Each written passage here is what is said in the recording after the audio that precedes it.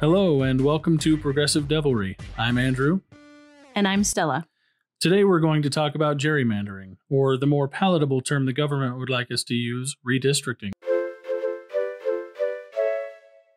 Gerrymandering is the legal practice of manipulating the boundaries of an electoral constituency so as to favor one party or another.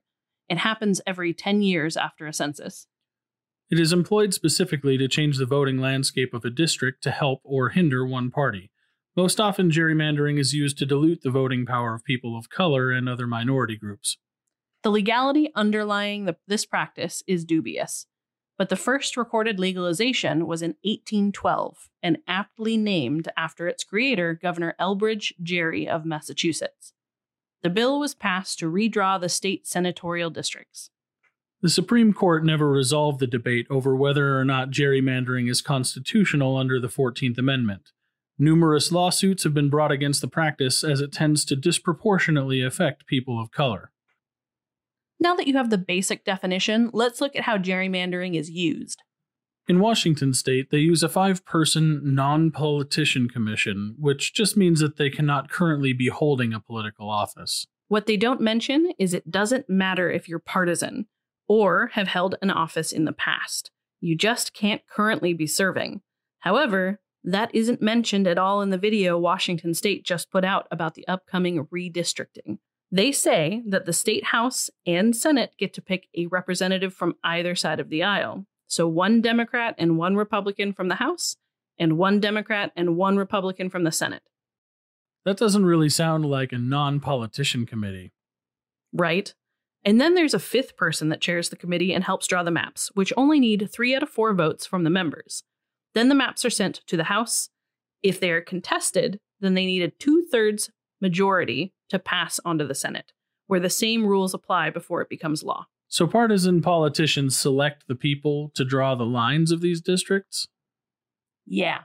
And there's nothing to stop them from influencing the people they selected?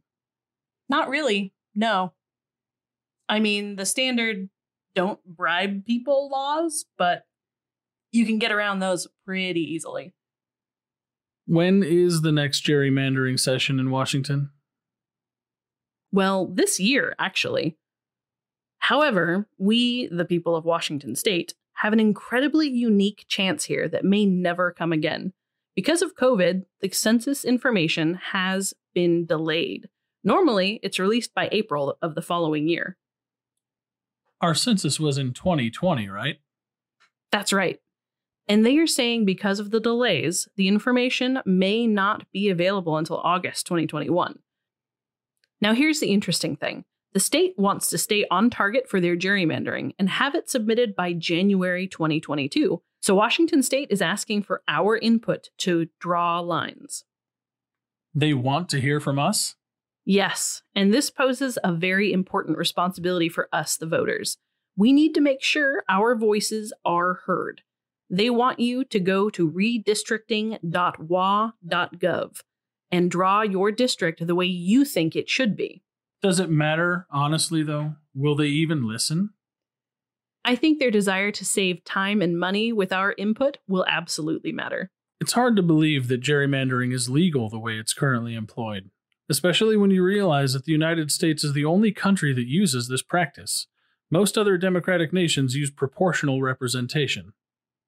Proportional representation is an electoral system in which parties gain seats in proportion to the number of votes cast for them. PR uses multi-member districts, so instead of one representative that you may or may not agree with, you could have more representation in regards to creating policy change that benefits you. There could be as few as 3 people representing their district, or as large as 10 or more. A proportional representation system divides up those seats in the multi-member districts using the number of votes received by the various parties running candidates. So, if a district has 10 representatives and Democrats have 40% of the vote, Republicans have 40% of the vote, and progressives have 20%, then all 3 parties get representation. 4 Democrats, 4 Republicans, and 2 progressives. It is fully based on the number of votes for what party. Right now, the district where we live in the middle of Washington State, District 12, encompasses all of Chelan and Douglas County, about half of Okanagan County, as well as portions of Grant and Lincoln counties. This is actually a great example of gerrymandering. These counties are mainly rural, turning suburban in some areas. It's a lot of farms, orchards, and empty land. The population is lower than the densely packed west side of the state. The population of this aggregate district is roughly 155,000 people, and yet there are only 2 district representatives, both of them Republican. Based on the 2020 election, where one of those seats ran unopposed, and 60% voted for the Republican candidate. The other 40% voted for the Democratic candidate. Now, here's the kicker. The Democratic candidate actually won Okanagan County with 51.5%. But because of gerrymandering, these other counties were lumped in, and that vote was inundated by more Republican votes, which buried the win. If Okanagan County had its representatives based on the votes of the people, then there would be 1 Republican and 1 Democratic representative for nearly 42,000 people, rather than the current representation of 2 Republicans for 155,000 people, where 62,000 of them aren't represented at all. So the fact that we can go in and draw our districts is really important right now. Absolutely. We all need to go to redistricting.wa.gov to add our input. It's unlikely we will be able to use proportional representation until we find a way to get better representation beyond Democrats and Republicans. Gerrymandering and our current state of voting makes it easy for them to keep any viable third parties out. SHB 1156 to pass ranked choice voting is still stalled in committee in the Washington State Legislature.